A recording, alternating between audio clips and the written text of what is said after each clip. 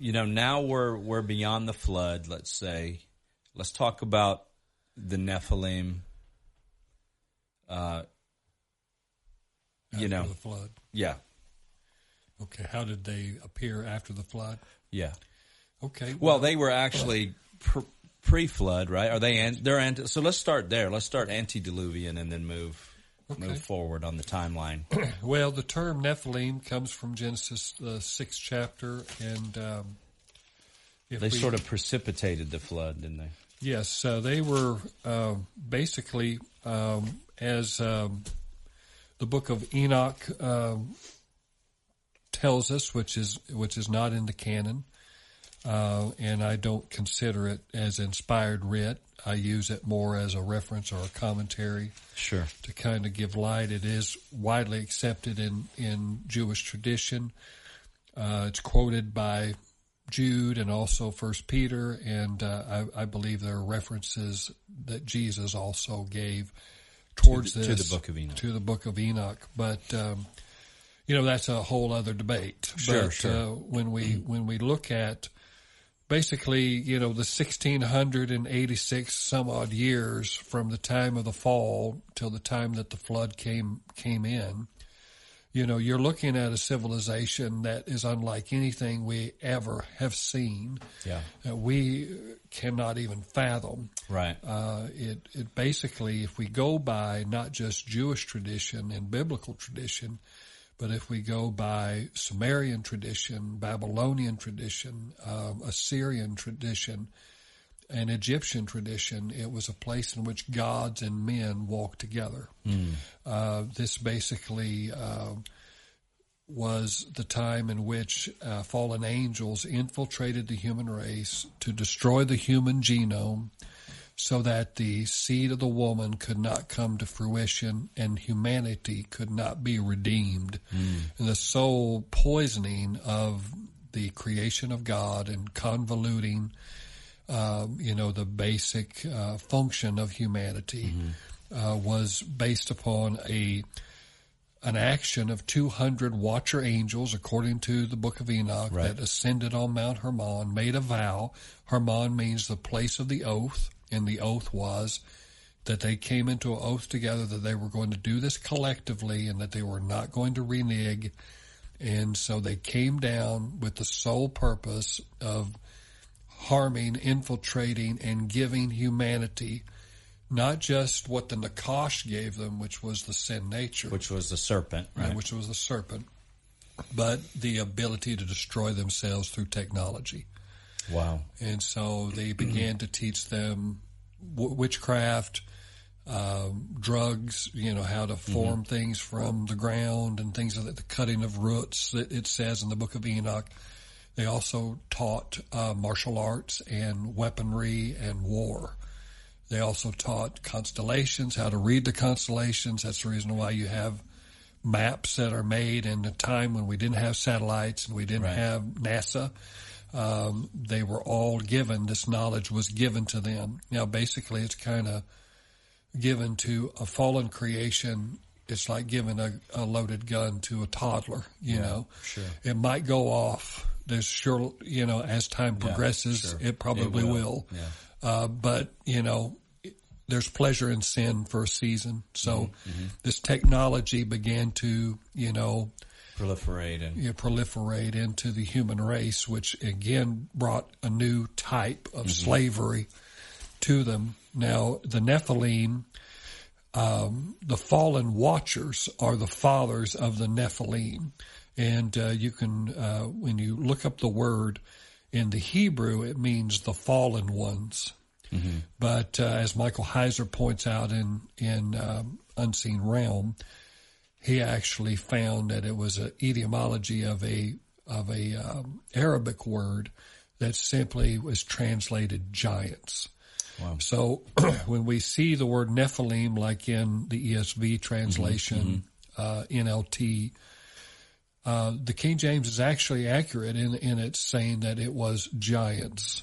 There were giants on the earth in those days and afterward. Yeah. And so we see that, now most people have a problem understanding how celestial beings can cohabitate with terrestrial beings, such as you and I. Yeah. And there's a couple of scriptures that I'd like to look at, if we may. Absolutely. That kind of show.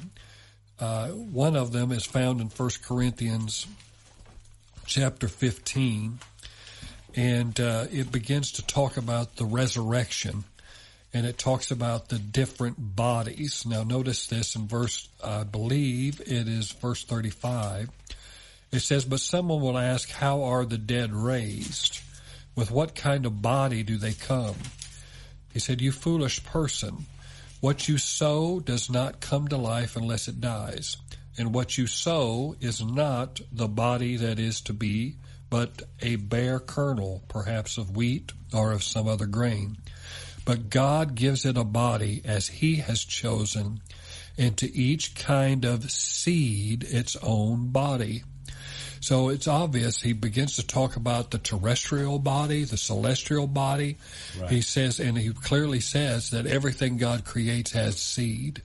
So that kind of shows you that even though angels weren't set apart to procreate, they still have seed. Okay? So people have trouble with angelic hosts impregnating human women, but when we look at the Word of God, and we see Mary, who is impregnated by a word from God. Right. So there's some things there. Precedent. And then we go over to the book of Jude, right before Revelation. And he says, the book of Jude, and he makes this statement here. He says in verse number 6 of Jude, he says, "And the angels who did not stay within their own position of authority," is talking about those watcher angels, right, "but left their proper dwelling." Now that word proper dwelling in the Greek is a word that's only used one other time in the entire New Testament. And it's okiterion, and it means habitation or body. Habitation or body. Where it's used is found in 2 Corinthians chapter 5 and verse number 2, where this word is used. So it kind of gives us a picture of what happened here. 5:2, it says, "For in this tent," talking about our physical body, "we groan, longing to put on our heavenly dwelling." There's that word again. Okay, so it shows you that while we're waiting for our heavenly dwelling, they actually had the heavenly dwelling and were clothed with the tent. Yeah. So it shows you that there was some kind of I don't know if this is the right word for it, but it sounds cool, transmogrification of some sort. That they became, and many times in the Scripture, when he visited Abraham, when he visited various people, came and got Peter out of prison, they looked like men. And in fact, they looked like men, but they also, there was some signifying marks, because the people of Sodom and Gomorrah, they actually perceived that these were angels that came to visit Lot. So, I mean, they had human characteristics, but yet there was something about them. Something different about them. Yeah. But what happened is they began to give birth to giants. They not only began to taint the seed that the Messiah would come through, but they began to affect animals and all of creation, plants, and they began to do what the Dead Sea Scrolls and the Book of Giants and in the Book of Enoch and also other, texts that are not in the canon, that they began to manipulate the genetic quality of everything that God had created. And that's the reason why God chose the animals to come on the ark, because there were tainted animals. So he chose certain ones. Right. So not every animal that was in that current economy got on the ark. It was those that were pure. And in fact, when it came to Noah, it says he was perfect in his generation. That doesn't mean that he was morally perfect. It meant that he was free from the tainted of the genetic Nephilim blood, contamination. Now, how it happened after the flood is that although Noah and his sons were clean, their wives were not, especially Ham's. Ham's wife was not clean from this genetic alteration. And if you look at the timeline in the Promised Land, where we again see Nephilim referred to, they come from the line of Ham or Japheth, but not from Shem. Shem is that scarlet thread that brings forth the Messiah. But Japheth had a few giant clans come from him, but largely it was Ham who also wanted to create. In fact, he gave birth to Mizraim, which became Egypt. And he was the progenitor of Canaan, of Egypt, of Assyria, of all these different areas that became enemies of the people of God, and in the creation of the giant clans, so that when the people of God went down to Egypt because of famine and ended up staying there for 430 years, Bible expositors tell us that when they came back up into Canaan, all of the outlying cities were giant clans. They were Nephilim clans. So here's one of the major disputes that a lot of people have, is that God is unjust and that he is genocidal, that he kills people because he just simply wants to. Arbitrarily. Nothing could be further from the truth. These were hybrid beings that were not human entirely. And those were the ones that were eliminated. Everyone else was just simply driven out. And even many of the nations within that Promised Land were incorporated, into. But you begin to see that he is not genocidal, that the flood wasn't genocide. The flood was love, mercy and protection of the human race, which was totally being annihilated to where only 8 people were saved. And that out of literally maybe even billions of people, because of the age that they were able to live during that time. You could have a population that is even bigger than the population today. Wow.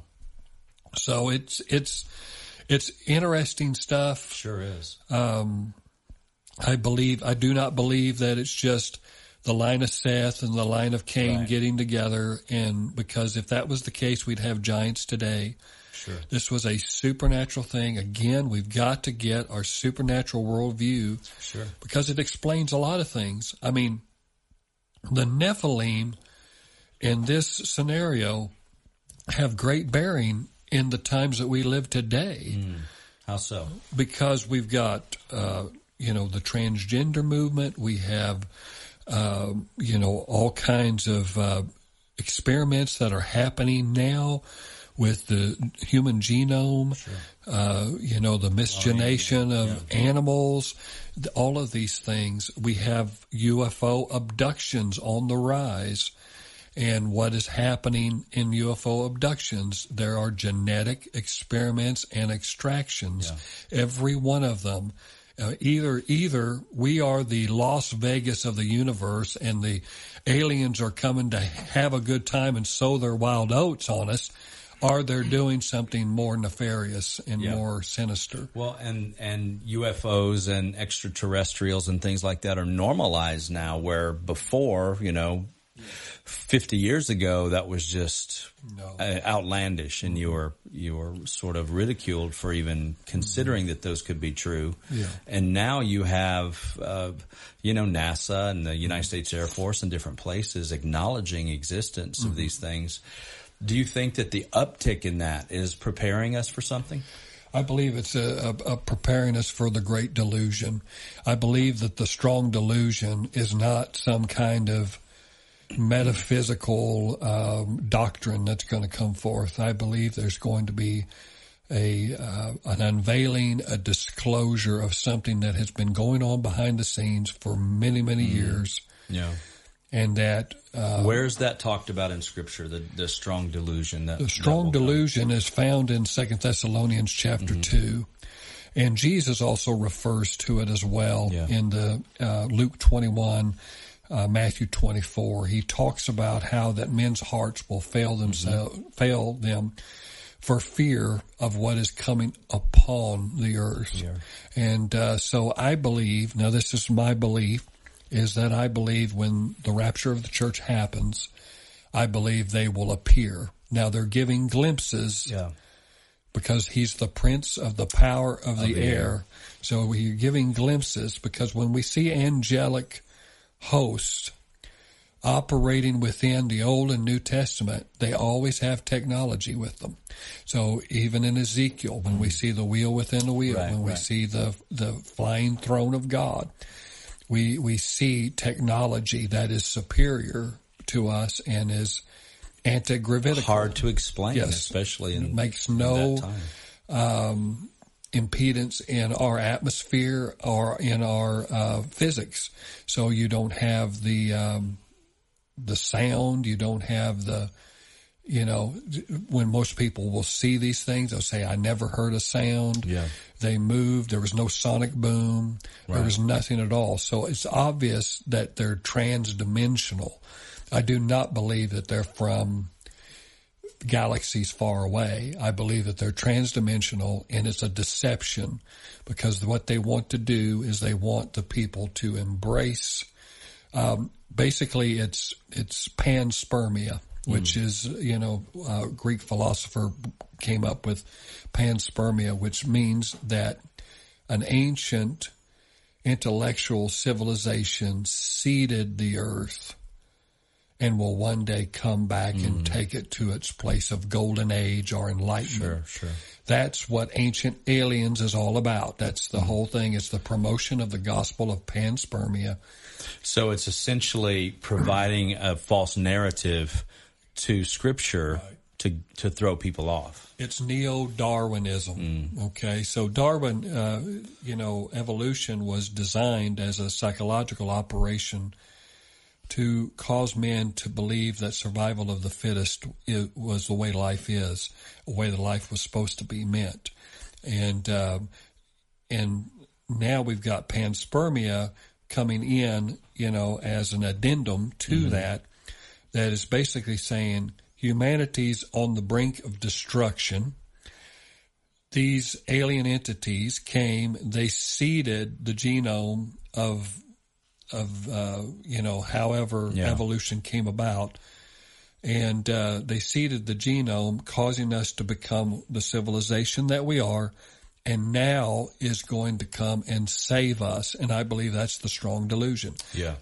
You've had Ancient Aliens on for 20 years now, almost 20 years, and it's one of the most widely watched programs on the History Channel and also downloads on various streaming networks.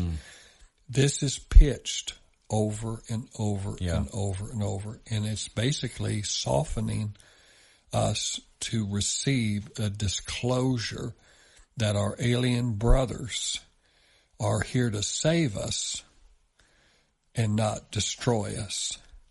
And so they're going to become our saviors.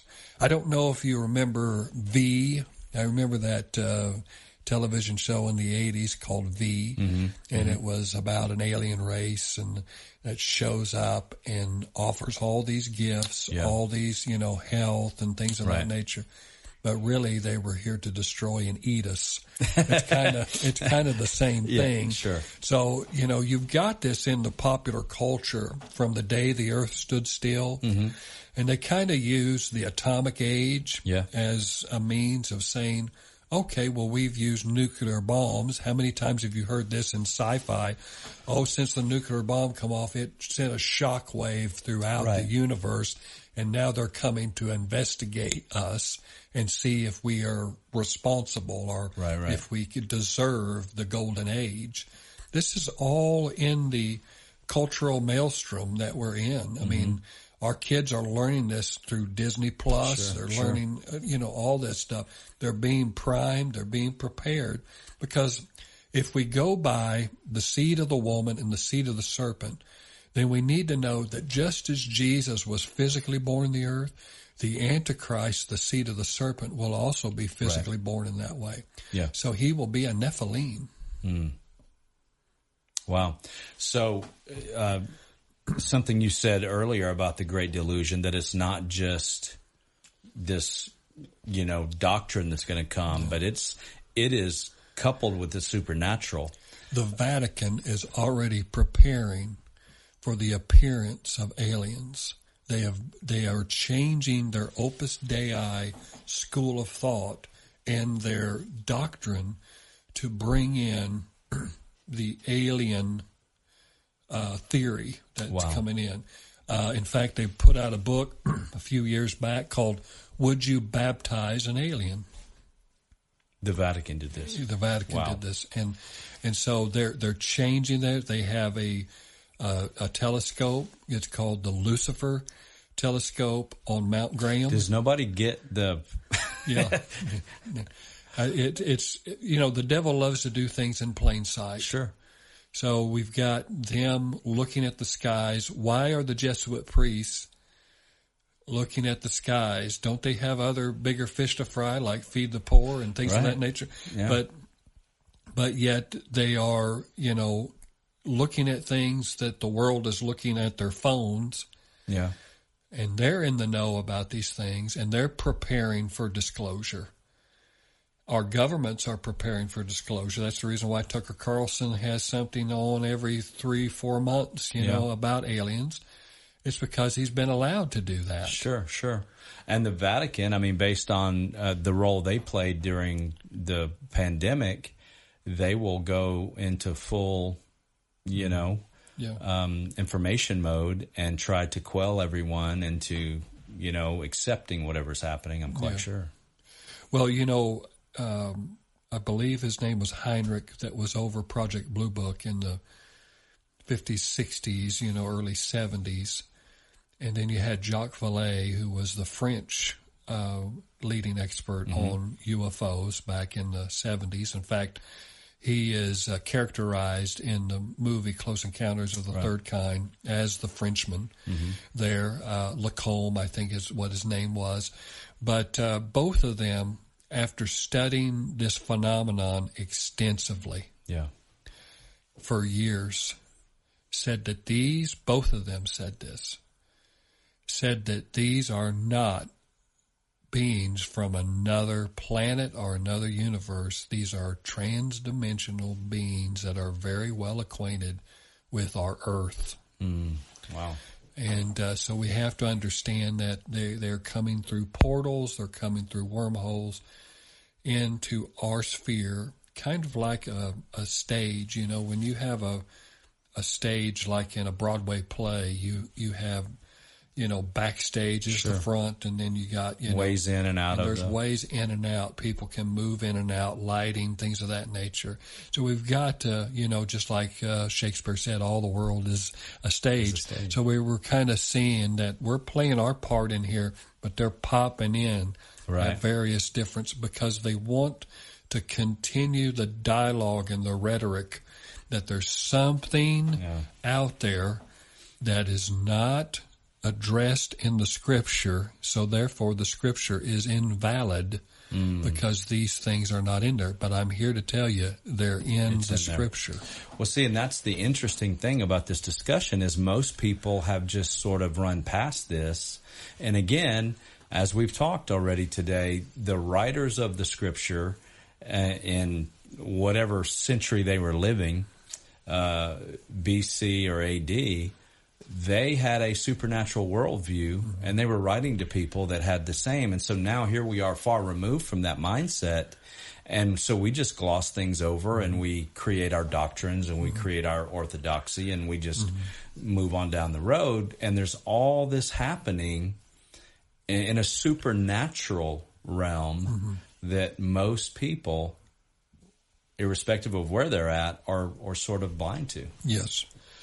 There's a lot of ignorance in regards to that, and a lot of people that just refuse to accept the fact that this is a supernatural book, that this is not just a piece of morality that teaches rules and regulations, but Jesus said, "Thy word is truth."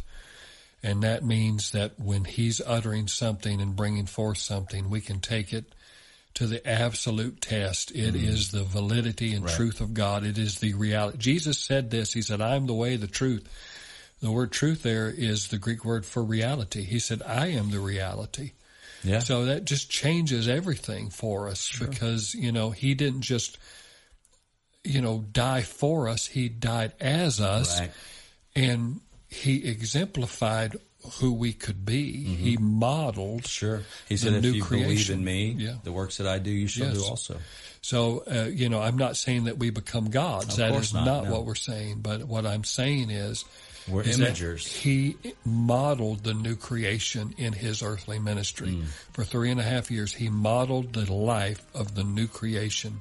So the body of Christ, which is you and I and these collective members around the world, have the same capacity, the same anointing collectively that he had on the earth.